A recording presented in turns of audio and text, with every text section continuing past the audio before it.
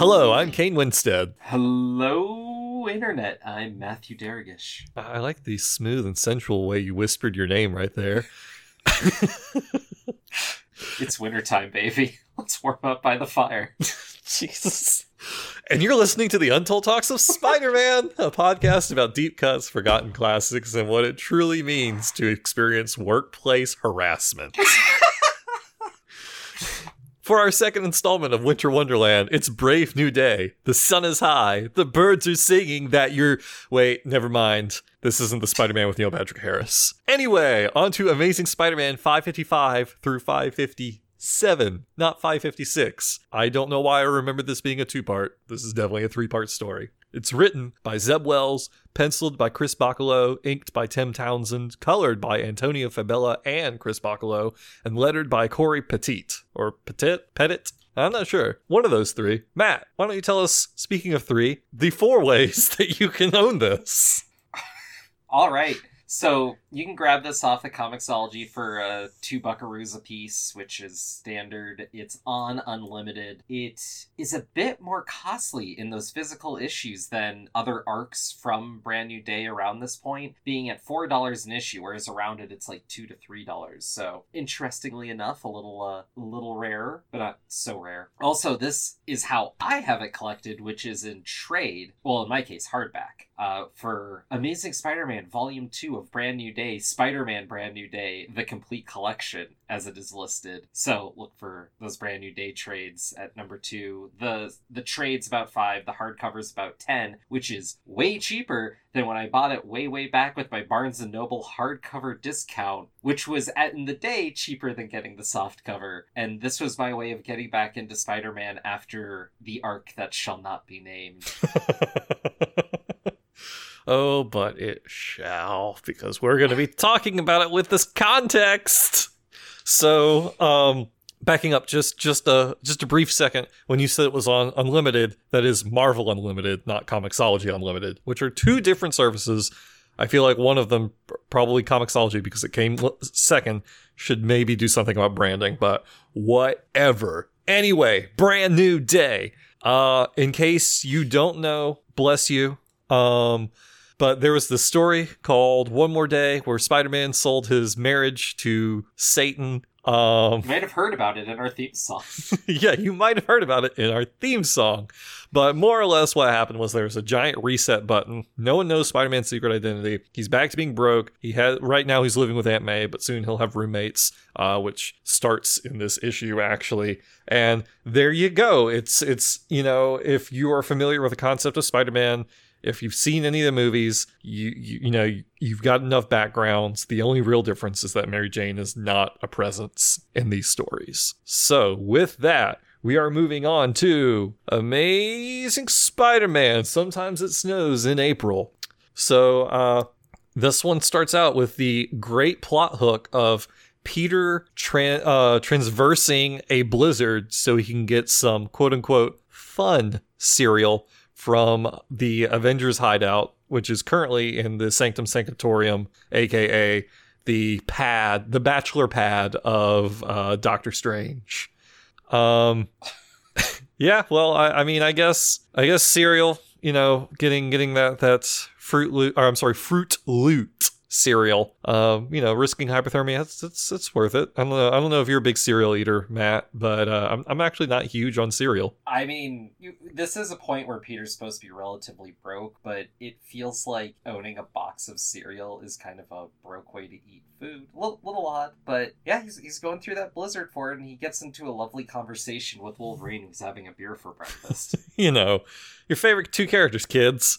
But this is the enjoyable little barbs that they kind of throw at each other, where Wolverine is kind of chiding Spider-Man for kind of being Spider-Man, and Spider-Man returns the barbs by saying, well, beer for breakfast, you're not really breaking any Canadian stereotypes, which sometimes I feel like the Canadian stereotype that's in current vogue is moved away from the kind of drunk hockey Canuck and on to like the overly polite and Canadian kind of thing. So it took me for like a split second to make that connection.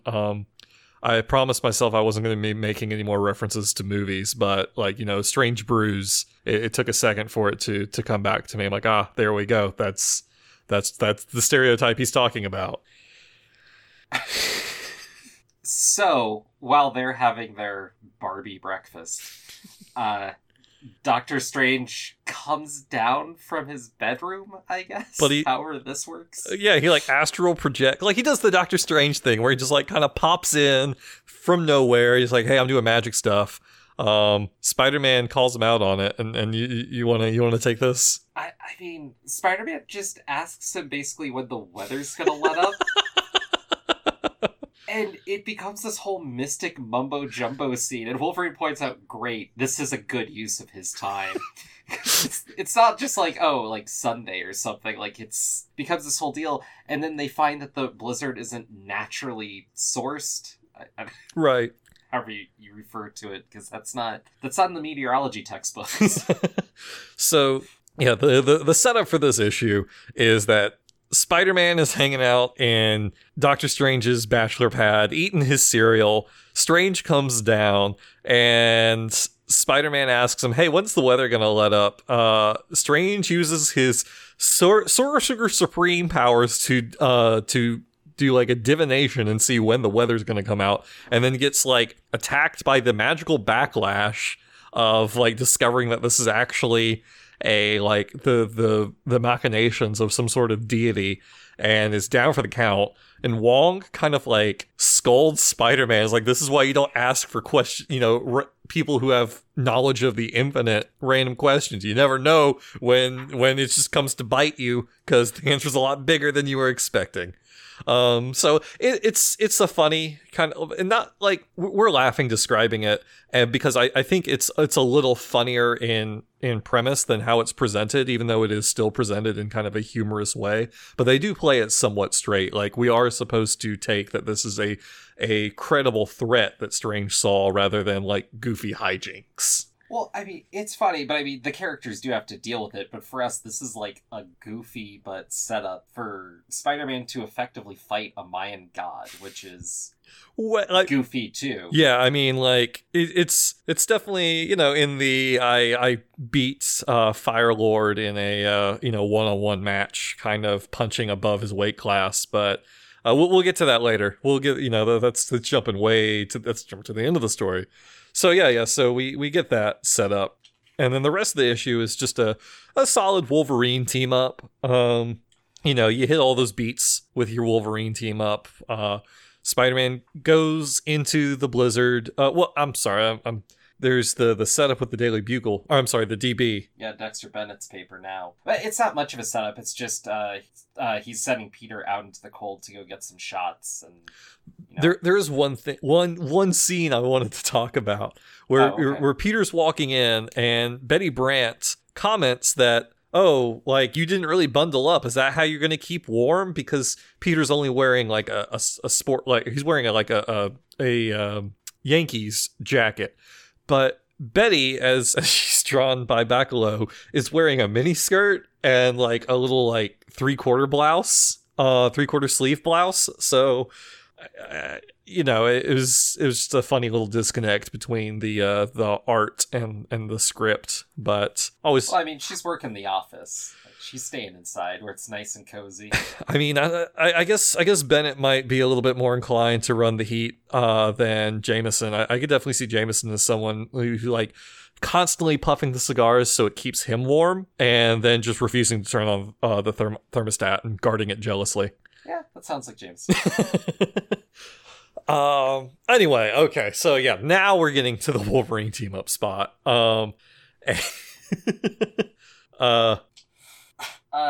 So Spider-Man goes to this, there's a designated intersection at a designated time where they're supposed to find out a bit more, and Spider-Man's waiting for Wolverine to show up. When things start going down, these kind of crazy looking guys start causing a ruckus, and he starts dealing with them, and then Wolverine pops out. He's like, "I was just waiting for you to draw them out." And I don't know, even as a reader, it's like, really? Like, there's basically no point for you to be here now. Well, no, Wolverine had to selflessly take the arrow to the wrist, and so that Spider-Man, who can move faster than bullets, wouldn't get it, or could, whatever. But like I said, you get your standard Wolverine team up bits. Wolverine's kind of a jerk. They have a brief moment where Wolverine's like, all right, I'm about to execute this guy, and Spider-Man's like, now tut Wolverine, we don't kill on this team up, Logan. And which is weird at this point, because this is well past Logan being Berserker Rage and well into his more cuddly teddy bear, well-established years. Yeah.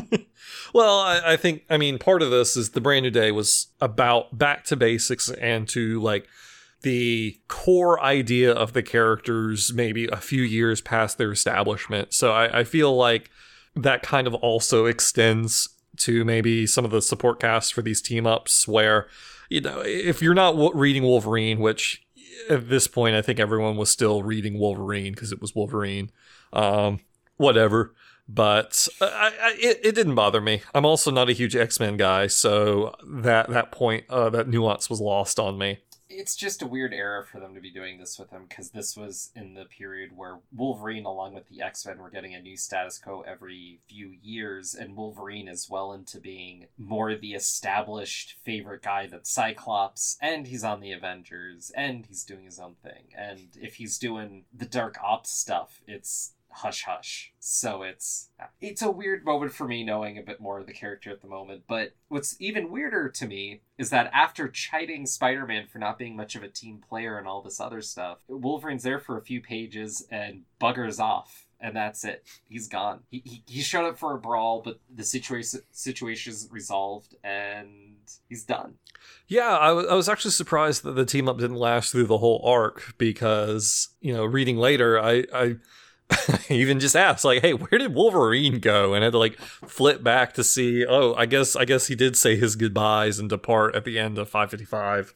So there we go. Yeah. We open up on 556 with Jameson in the hospital after his, I believe, second heart attack. And this is kind of a storyline that was threaded through a lot of these Brand New Day stories. It was kind of like the B or even the C plot, depending on the arc. But and I neglected to talk about that in the context. But essentially, Jameson lost the Bugle. There was a hostile takeover by Dexter Bennett, who renamed it the DB and turned it more into a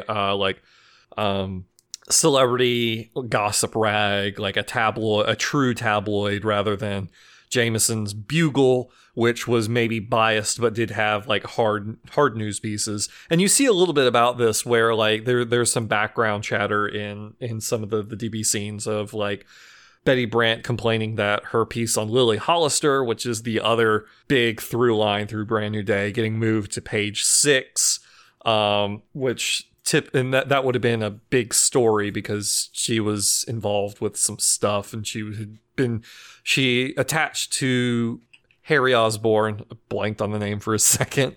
And anyway, so Jameson has his heart attack and this is what eventually moves him, positions him to the point where he becomes mayor and stays mayor for a very long time. But for now, he's just a guy in a hospital gown trying to trounce out into the blizzard without even socks on so that he can go try to reclaim his paper, and the nurses have to like wrestle him back into the hospital.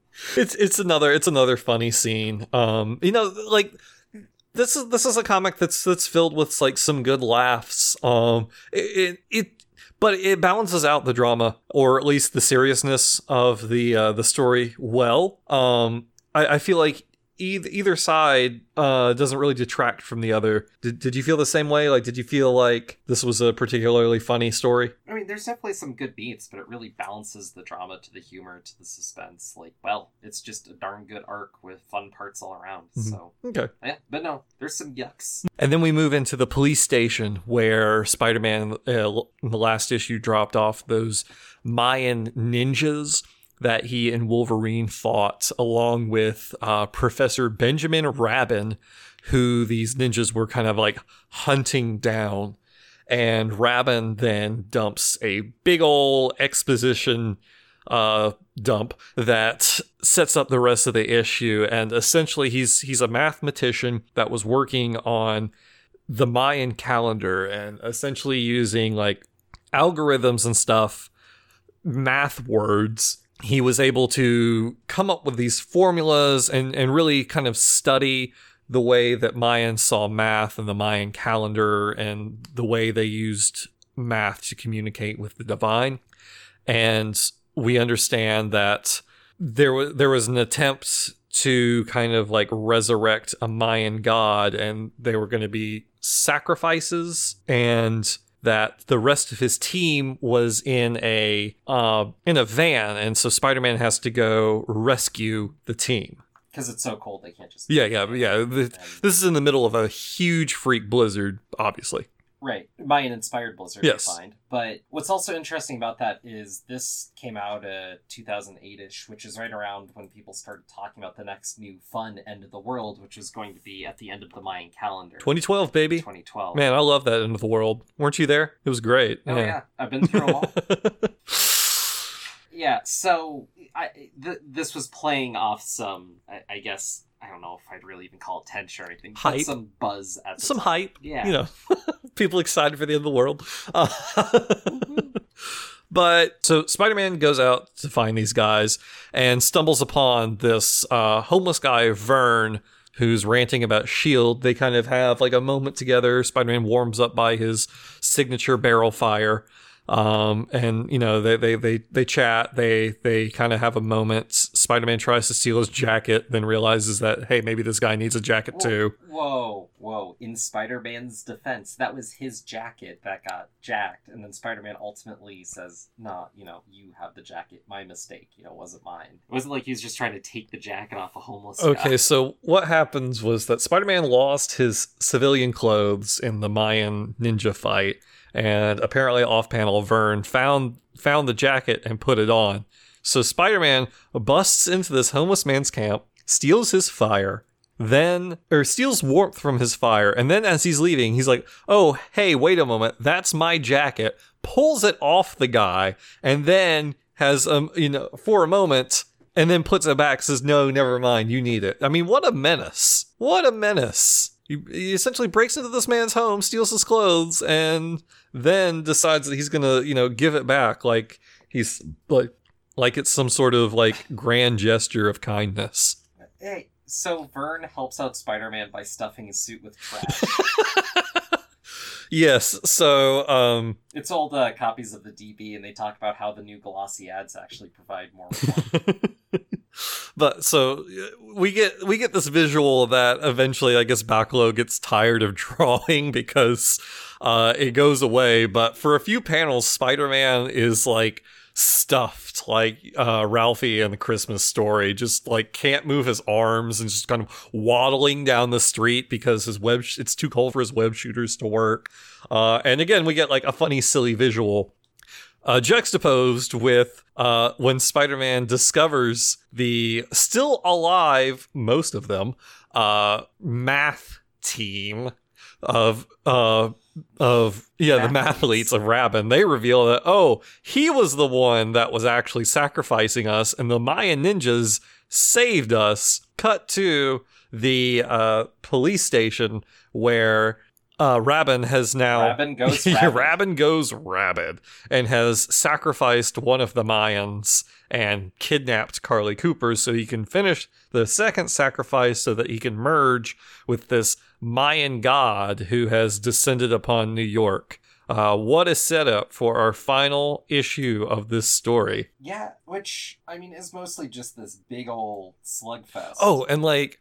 I mean, yeah. So we get to it. We get this Mayan god, and he and Spider-Man start going at it, and it's such a well rendered fight. It's creative. It's so like the Mayan god has like this big old beaten stick, and so Spider-Man picks up a parking meter, so he has his own beating stick. And so not so that he's one up, the Mayan god then shoves his stick into a semi-truck and just like lifts it with ease. And like it's just such a great visual representation of how out of his league Spider-Man is. And then immediately just gets smashed over the head with it. And so he stands up and he's a little woozy. And then like might be like one of my favorite pages of like any Spider-Man fight to like showcase this Mayan god's divinity and how like he's just operates on a level that cannot be conceived. He's able to attack Spider-Man from different panels, and it's rendered in such an interesting way where each panel is oriented in a different way, so you see a different perspective of the Mayan god, but the way he attacks, the attacks are oriented from how he's standing in the panel where he's launching the attack. It's a complicated thing to really describe if you're not looking at it, but it's worth almost the price of admission of just the one issue, just so you can see this and really take in just how interesting and creative of an idea that is and how cool it looks on page. Also, Spider-Man just getting his like stuff handed to him by this guy. Well, so backing up, or maybe not even backing up, but I wanted to talk about the visuals, or just how this comic's rendered, with Bachalo being at the wheel for a lot of it, because these are my favorite Bachalo issues that I've seen, and this is definitely just a standout story for the art alone. Things are just, they look so freaking cool. The Mayan God's this big, noisy thing that changes a little bit a lot, but has a consistent look, and it's something to try to take in. Everybody's hair is matted in a way that looks crazy, but adds all this texture. And what's really cool is all the gutters are these really thick white bars. So when you have like what you were saying with God reaching across the panel and punching out, like it stands out. When you have these slightly bigger, slightly thinner gutters, it becomes a visual cue. It becomes more of a note, and it's a way to play with the form in a way that I think really adds something and allows for more variety while having a consistent visual look throughout. It just really added a lot. And I don't know, did you have any notes on the art? I mean, yeah, this is this is great Bachalo art.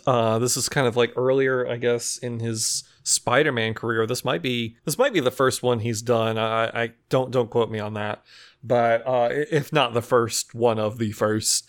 You had mentioned before we started recording that there seemed to be a lot more background work than what we see typically in his stuff nowadays, and I'll agree with that. And I think that really helps flesh out the action, just because the colors. Spider-Man really pops against these blue-gray kind of snow scenes, and we get like the noisy is how he describes the god, and I think that's a great way to kind of describe a lot of Bachalo's art in a positive way, and I think it really works for this chaos god of death. He has both. He claims both titles, God of Death and God of Chaos.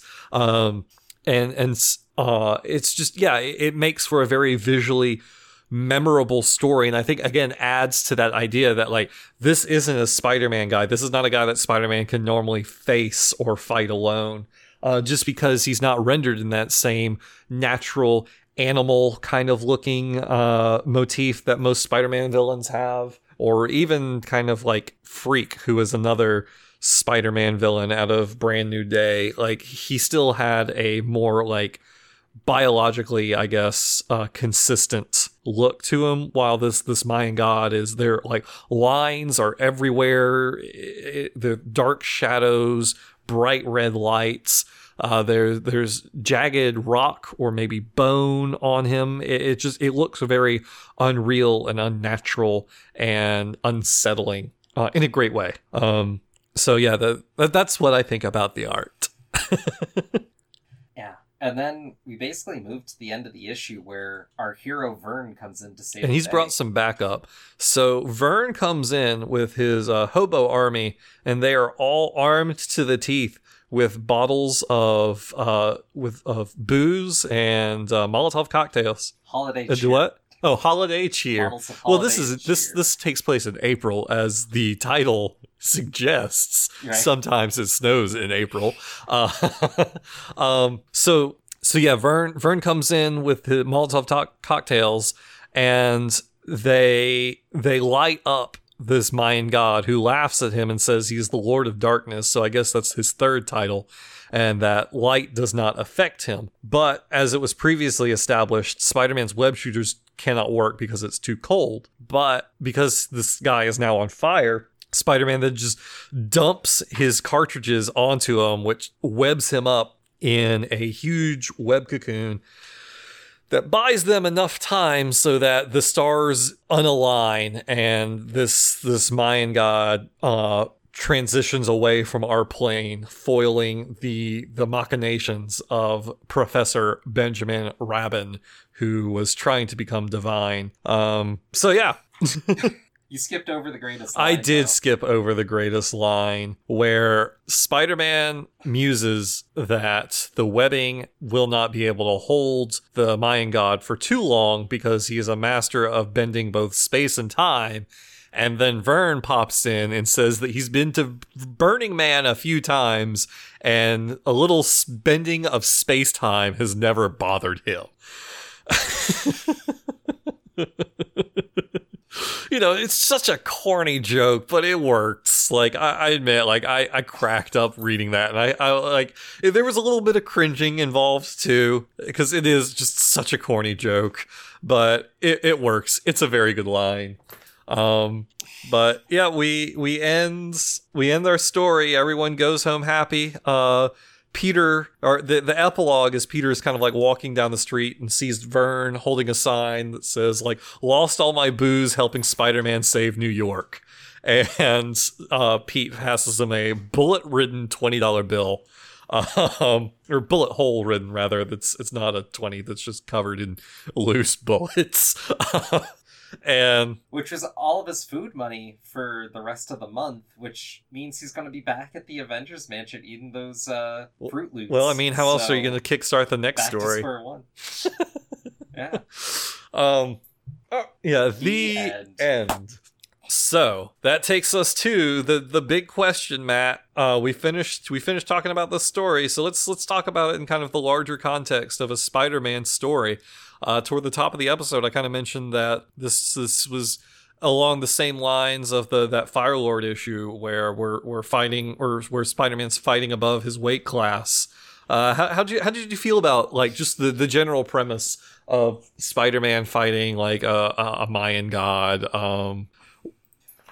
I like that a lot. I like this aspect because so much of Spider-Man, and I know at the end of the day Spider-Man's a soap drama, but he's supposed to be a superhero, and he gets so caught up in his own nonsense sometimes that he's not honestly just saving the city enough, it feels like. And this was just him finding a problem and dealing with it because that's what he does. Admittedly, a bit of Deus Ex Machina with the Hobo Army, but I think you know, no, I'm not going to make that. I'm not going to take that shot.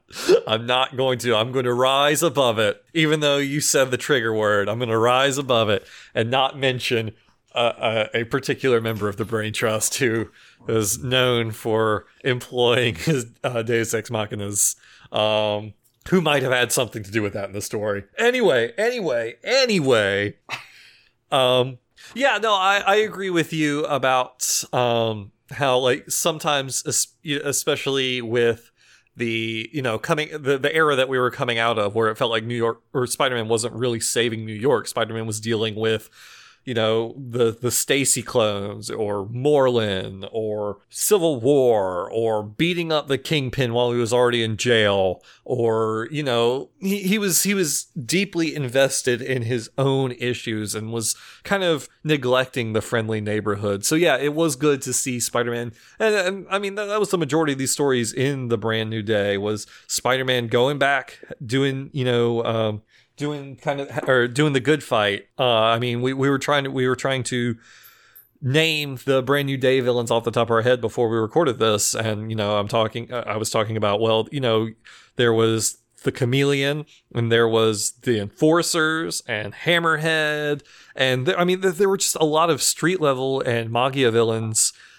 Because there was a bigger focus on bringing him back to the street level, and maybe out of his own drama and out of kind of like the Avengers stuff as well. But yeah. So that was good. That was interesting. Another thing, we'll get to that later. So yeah, I'd say this one felt like a good, solid Spider-Man story, but it felt like it punched up a little bit more so than your average Spider-Man story, just because the art. I felt like Bachalo was a really good choice with this. Again, going back to just how menacing, I guess, Wyup looked. Wyup being the name of that Mayan god we kept not naming. I probably mispronounced that, maybe Wayup. But I mean, we've talked about the art a little bit, but I guess how did you feel about like the art in this story as far as matching its tone and everything? Like, do you feel like the story was elevated because of the art? Oh, definitely. I mean, no question. This is more of an art-driven comic, these issues, and sing for it. I really think if this was a different artist, these issues wouldn't have had the same impact, but they're a delight to go through for it, and, you know, that's more where comics should be sometimes. Right. Yes, I think you're entirely correct when you say if this was written, or if this was drawn by a different artist, it wouldn't have the same impact. And I'm not saying like, and that's not even necessarily like a worse artist, but just someone who had a different aesthetic. It wouldn't feel the same. So awesome. So it sounds like we're both in agreement here that this is a pretty decent Spider-Man story. Reissued or untold? I would see. Okay, so like this is a good, fun story. I don't know if it really says a whole lot about Spider-Man or anything. So, you know, looking at our incredibly well documented and rigorous criteria for reissued or untold, you know, it's a fun issue. I would probably say reissued. You know, there's not a lot of continuity tying it down. You know, it doesn't. It's at the end of the day, it's what's the word I'm looking for? Inessential as far as impact the character has, but for a like self-contained story, it's a great little romp. You know, it might be on a tad on the silly side at times. But other than that, I'd say this should be reissued. What about you? I think, you know, sometimes it snows in April, but this is an Everwhite story that a Spider-Man fan can enjoy in any age, in any season. Did you read that off like the back of the trade or what? Like, are you trying out for the blurb writer? I'd also take it. That sounds like a pretty easy job. And I mean, Marvel already did it. I think they already pulled 2 blurbs from my reviews on Superior Spider Talk, so I already have the work related experience. There we go. So where on this list are we going to slap this? This list being the web of ranking list. The invisible web of rankings that no one can see. Let's see. I think, you know, in a lot of... the most similar story I'm seeing on the list right now is Chemia's That's Castle. Also where I was looking. Same era. Like, same kind of like... Yeah, no, I'm with you. I'm 100% with you. I was also looking at Chemia's Castle. Okay. And then... I guess to push it, right above it, we have the Sandman Silver Sable team up, which was that brawl issue that we talked about. And this too is a comic where it was really played through a big old fight. Not quite the same way, but yeah, I don't know. How do you feel about this in relation to the Silver Sable? I feel like that Silver Sable team up sings a little stronger. You know, on art, just looking at the art and the way the fight was rendered, I would probably put this above the Silver Sable team up. But what worked so well with that was not only did we have this great fight, which was very competently rendered, but we also had the script really leaning into that fight hard and really leaning into the physicality of it and just the wear that it put on the characters. Here we get a lot of lip service about how cold it is, but other than Spider-Man's webbing not working, we don't really see that the visceral nature of what's going on with Spider-Man. It's only delivered in dialogue. So for that reason, I would probably put it below that Silver Sandman team up. The other reason I think I put it below is there's some inconsistencies with the storytelling and the art. Like, we were talking about how he's all compacted with trash, and then that just goes away like a couple pages later, not really explained. There's some battle damage that kind of goes away, especially between comics, and the fact that Wolverine just kind of jaunts off in the middle of his team up. I mean, like, yeah, I understand the guy's busy. Like, he probably had to be in like Madripoor, you know, by noon, and then had something he had to go do at the X Mansion you know, that night. So you really only had about like 30 minutes, you know, between. So you just like squeeze in a few ninja fights, which for Wolverine is, you know, a daily thing. Like you have to have your daily ninja fight if you're Wolverine. So I can't blame the guy, but you're right. It is a little strange. All right. So I think we found a nice spot for this one. Our new number 8 on the list is Sometimes It Snows in April. Or Sometimes It Snows in April. The key clicked weird. All right. So what are we looking at next time we're looking at Forest Hills, a statue of J. Jonah Jameson, ear wiggling. I mean, that's right. It's Spectacular Spider-Man number 173 through 175, what I have decided to call, which means what we are going to be calling, The Octopus That Stole Christmas. Then we're going to be closing out the block with Tangled Web of Spider-Man number 21, which has a title much better than The Octopus That Stole Christmas. 'Twas the Fight Before Christmas. I'm glad I'm not getting any pushback on The Octopus That Stole Christmas. Great, cool. Thanks for everyone for tuning in. You can always follow the show on Twitter and Facebook for updates and more, including my corrections when I realize that I'm talking about the wrong movie on air. We also have a Patreon. $3.99 a month grants you access to our Spider-Man Beat Auto reviews, the Amazing Spider Talks, Amazing Spider-Man reviews, as well as the VIP channel on our Slack community, the Amazing Spider Slack. If you want even more goodies, check out the Excelsior tier. $10 a month gets you commissioned artwork from Spider-Man artists you can't get anywhere else. Twice a year that comes to you. And then if you want even more goodies, $20 a month gets you all of that, plus colored versions of those commissions a few months afterward, you know, so the colorist has enough time to make to work their magic. If all that is a little too deep for your pockets, but you still want to support the show somehow, we do have a $1 donation tier, which will get you into that VIP channel on the Slack community, and we will give you a digital members-only jacket that exists within the space of your mind. But yes, many ways to support the show. And of course, if you know, you can always give us a like or 5-star or whatever positive rating you can on whatever podcast listening service of your choice. That, of course, always helps us. Sometimes even more than the money, but we also like money. Special thanks to the LA Badge for providing our theme song, like always. If you want to listen to them, more from them, check out the show notes. And until Matt reaches through the computer to punch me for going off script, make mine untold.